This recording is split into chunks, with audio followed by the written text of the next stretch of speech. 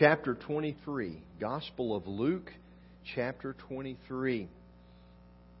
You know, as a young person, I stumbled across a used bookstore one time, and it had what was deemed a religious section, and I began to look at the books that were there, and there was a book that I came across that I thought was very interesting, and picked it up, and I still have that book today. And the book was entitled 7 Sayings from the Cross. 7 Sayings from the Cross. As we think about it, Christ, when He was on the cross, there are 7 statements that He made. And they are important statements, and they bring great value and lessons to us today in our Christian walk and as believers in those 7 statements. And as I look back over them, there is one of them that I particularly want us to look at today. First, I want us to think about for just a moment the one statement that He made when He said, "Father, forgive them, for they know not what they do." That statement is a statement that gives us great hope.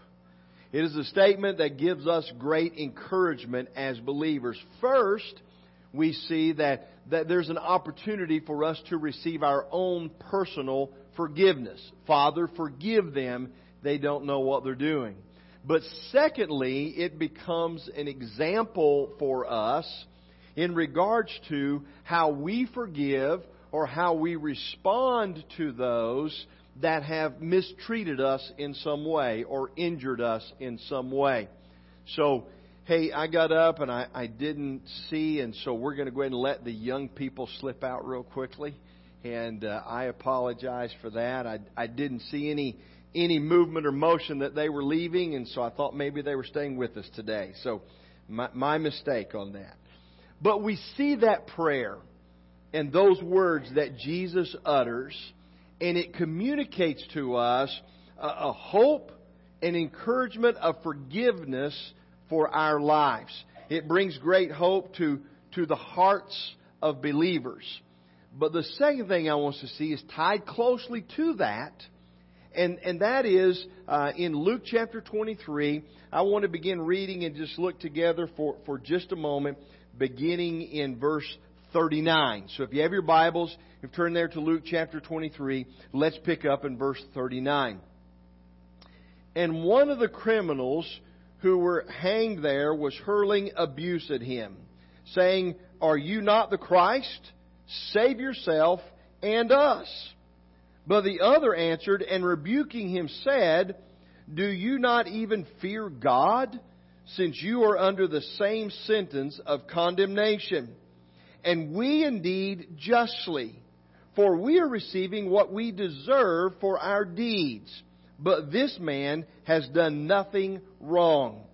And he was saying, "Jesus, remember me when you come into your kingdom."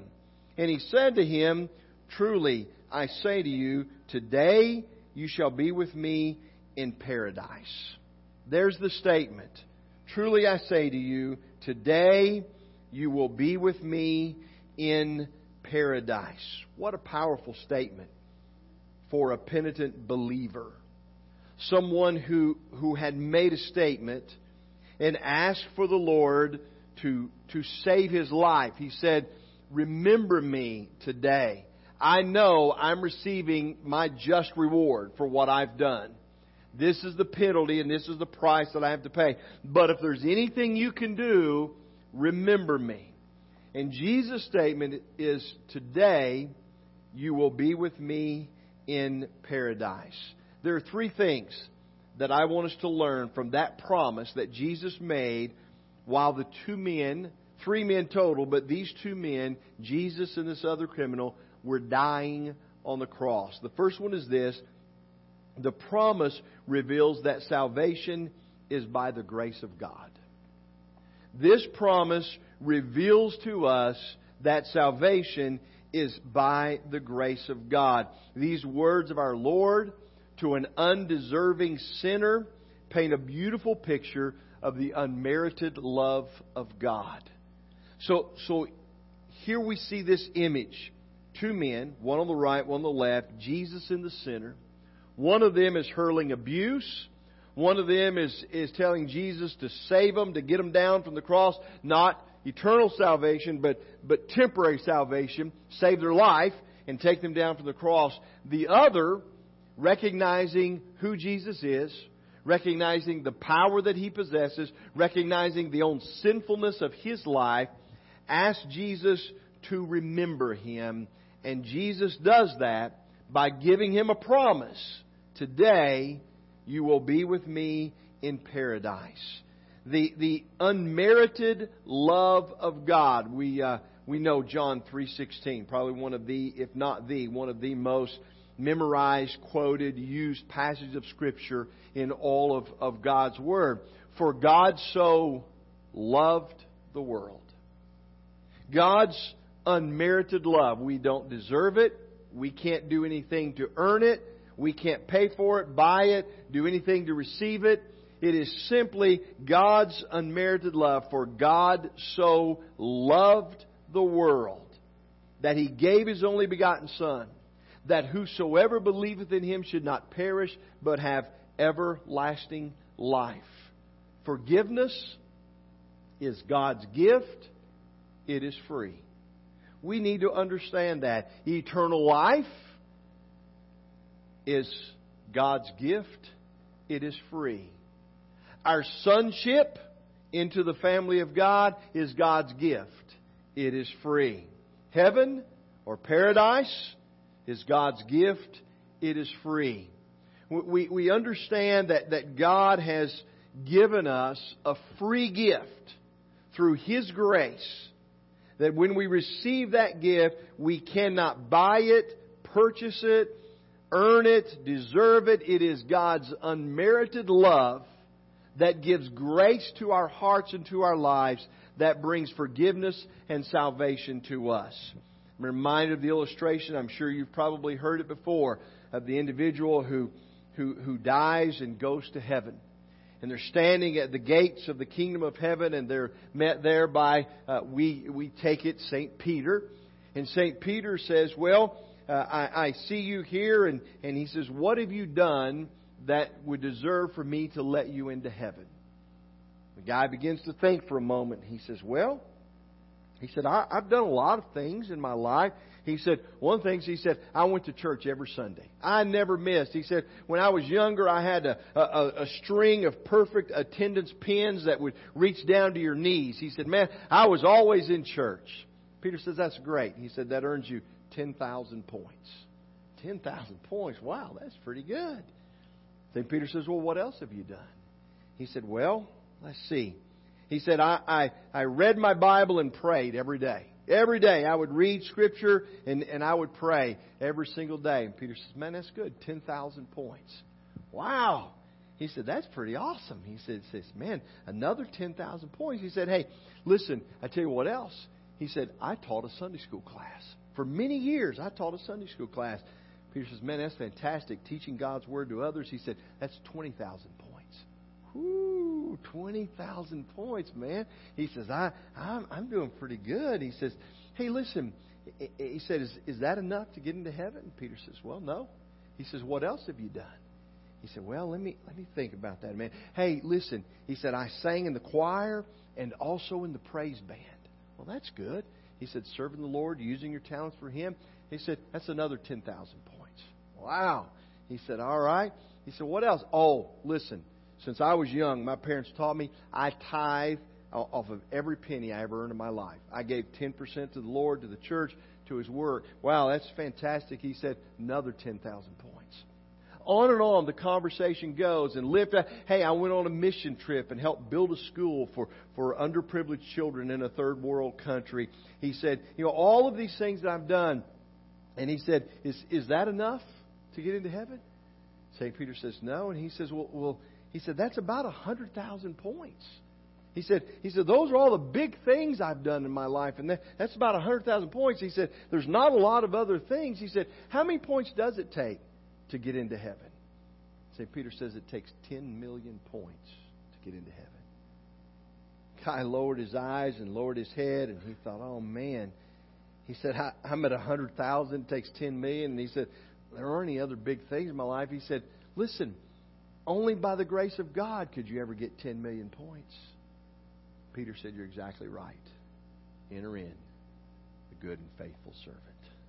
Only by the grace of God. Only by His grace.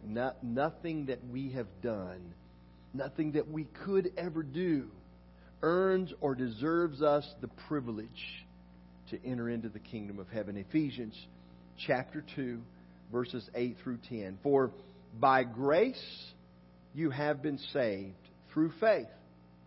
Listen to what he says. And that not of yourselves. Nothing I've done deserves the grace that God has given me. It is a gift of God, not as a result of works, so that no one may boast. For we are His workmanship, created in Christ Jesus for good works, which God prepared beforehand so that we would walk in them. We are saved by the grace of God. And this statement on the cross, from Jesus to this penitent thief, this criminal who was being crucified beside Him, He said, today, would you remember me when you get to your kingdom? And Jesus said, today you will be with me in paradise. It is His grace. Here's what you understand. This guy did not have time to do anything in his life to earn the kingdom of heaven. He didn't have time to sing in the choir. He didn't have time to teach a Sunday school class. He didn't have time to read his Bible or to pray daily. He didn't have time to tithe. He was dying on the cross. And he asked for Jesus to remember him. And Jesus said, by my grace, today you will be with me in paradise.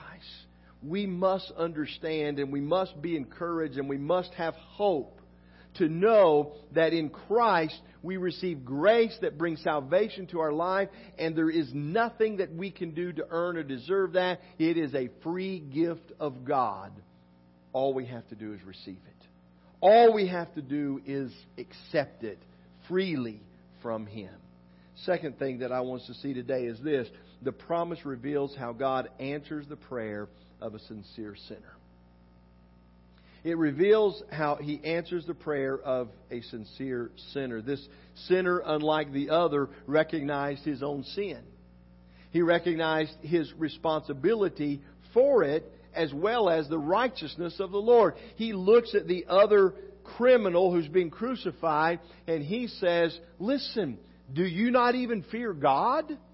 He says, I recognize we're here, we're dying because justly. We deserve this because of what we've done in our lives and the crimes that we've committed. But he says, this man has done nothing wrong. So he recognizes the righteousness of Christ. He recognizes that He's the Son of God. But he also recognizes his own sin and his own responsibility. Our world today is so caught up in the idea, or has bought into this idea of the blame game. Everything that is wrong in my life, every sin in my life, everything that I've done that is unacceptable in life is somebody else's fault. Listen, it's my mom and dad. It's the way they raised me and the things they taught me and the way they treated me. That's the reason I'm the way I am. And I do the things that I do. We use the blame game. It's the environment in which I live. It's the people around me and the people that I associate with. It's the environment that causes me to be the way that I am and to do the things that I do. It's the past of others. It's the present of this cancel culture in which we live. It's always someone else's fault. Somebody else has caused this in my life, and we don't want to take responsibility for ourselves. And the fact of the matter is, this criminal on the cross took responsibility for his sins. He said, we're here because we deserve to be here. We're here because of our criminal past and the things that we've done. It ain't anybody else's fault. It certainly isn't Jesus' fault, is what he was saying to the other criminal. He said, do you not even fear God? Why in the world would you be saying these things We deserve to be here. He recognized the sinfulness of his life, but this guy has done nothing. He doesn't deserve to be here. There isn't anything in his life that would cause him to be on this cross. Yet here you and I are because we deserve it. He recognized responsibility for his own life, for his own sins. But he also recognized the righteousness of God. And he asked that he might receive help. That Jesus might remember him in some way as he comes into his kingdom. We need to be willing to take responsibility for our own lives. We need to be willing to take responsibility for our own sins, for our own past, for our own mistakes. We need to be willing to recognize and realize the righteousness of God and say, listen, it ain't anybody else's fault. It's the choice that I make. It's the decisions that I make. It's the things that I've done in my life. And in relationship to that, we begin to understand that if we will call out to the Lord, He will answer our prayer. If we are a sincere sinner that is seeking God's love and grace and mercy and forgiveness, He will respond to that. Here's a sinner on the cross. He's just like you and I. There is sin in his life. He has a criminal background and a history. And he's on the cross and he's dying and he looks at Jesus and he says, will you remember me? That's a prayer. That's a call out to the Lord to do something about the sinfulness in his life. And Jesus responds. Jesus answers that prayer and that call that He gives to him. And He says what? Here's the answer. Today, you will be with me in paradise. That brings us hope. That brings us encouragement.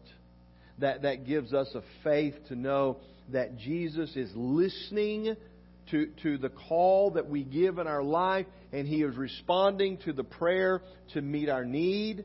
And so we can be encouraged by this passage of Scripture. We can have hope from this passage of Scripture to know that He listens to the prayers of a sincere sinner, and He responds to those.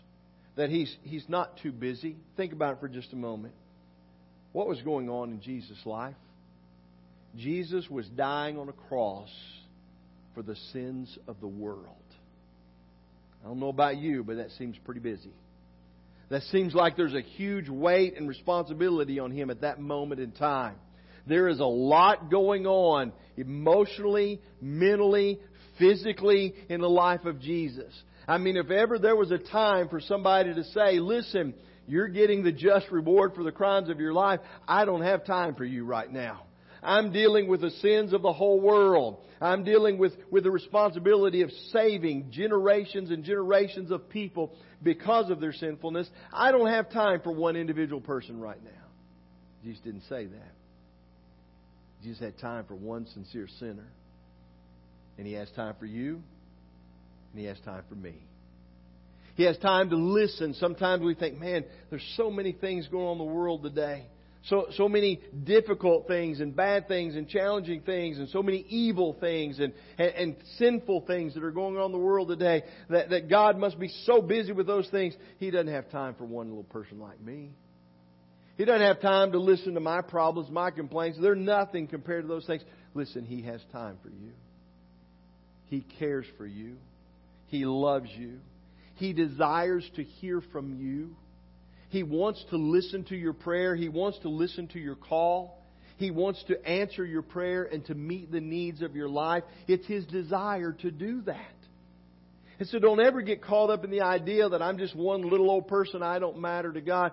Every single life matters to God. And I believe, according to my understanding of God's Word, if you or I had been the only person who needed to be saved in this world, God would have still sent Jesus, and Jesus still would have died for just my sins, for just your sins. That's how important we are to Him. And He listens and He responds to the call of a sincere sinner who's looking for His help, who's looking for His hope, who's looking for His forgiveness and grace and mercy. Third and final thing is this. The promise reveals encouragement and hope for all sinners. Encouragement and hope for all sinners. I have always found it interesting that there were two men on those crosses, one on each side of Jesus. Both of them were relatively the same distance from Him or the same nearness to Him. Both of them had witnessed all of the same experiences that had happened with Jesus and nailing Him to the cross, the call for forgiveness that He had already offered. They both were there. They both heard. They both listened.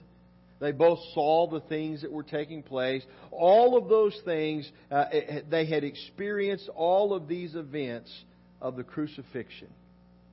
But yet, their response was so different. One, hurling abuse at Jesus just like the people that had gathered around the cross.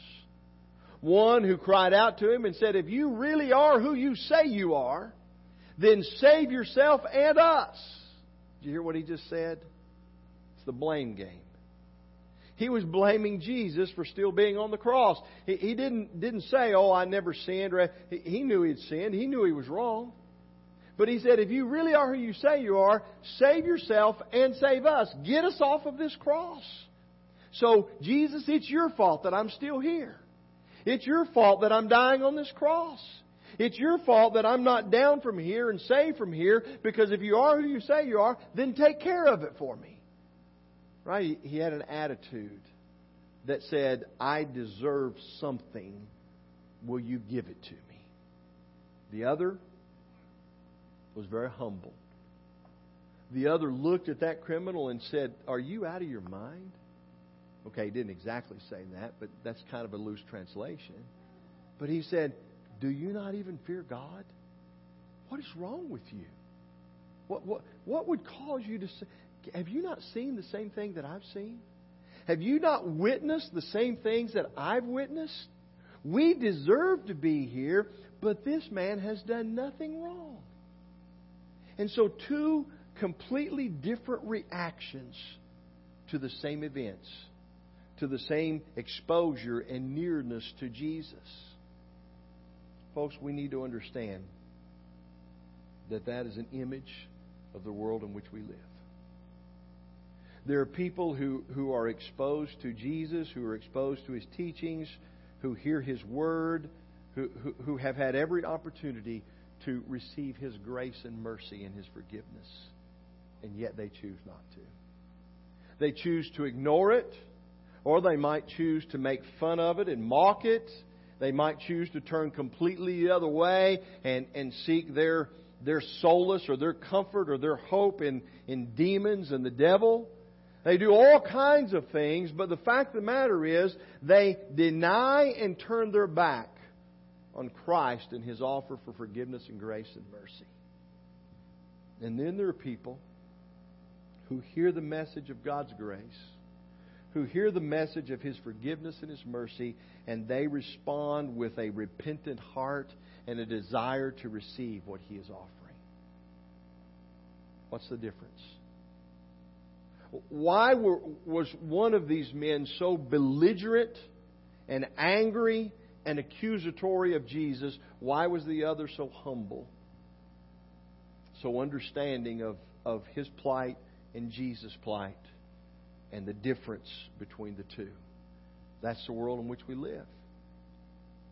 It's the choices that we make in understanding and recognizing that He offers to us His grace. He offers to us His mercy and His forgiveness. And God's Word tells us that His grace is sufficient for even me. His grace is enough for even me in my sinful life. And so I look at these two individuals. One, it's very evident, waited too long. Waited until he was dying, waited until Jesus was dying, and he never changed his heart to receive God's grace. The other waited till it was almost too late. But he did respond, and he did ask, and he did seek, and he did receive.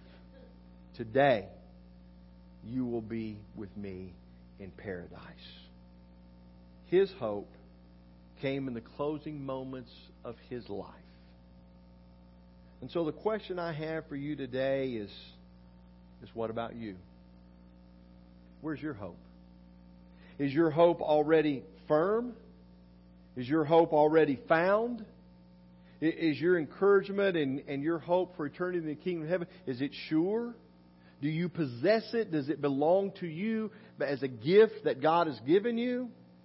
Have you waited too late? Have you waited almost too late? Is there a decision that you need to make, that you need to say, I need this grace. It's sufficient. It's enough for me. I need this forgiveness in my life.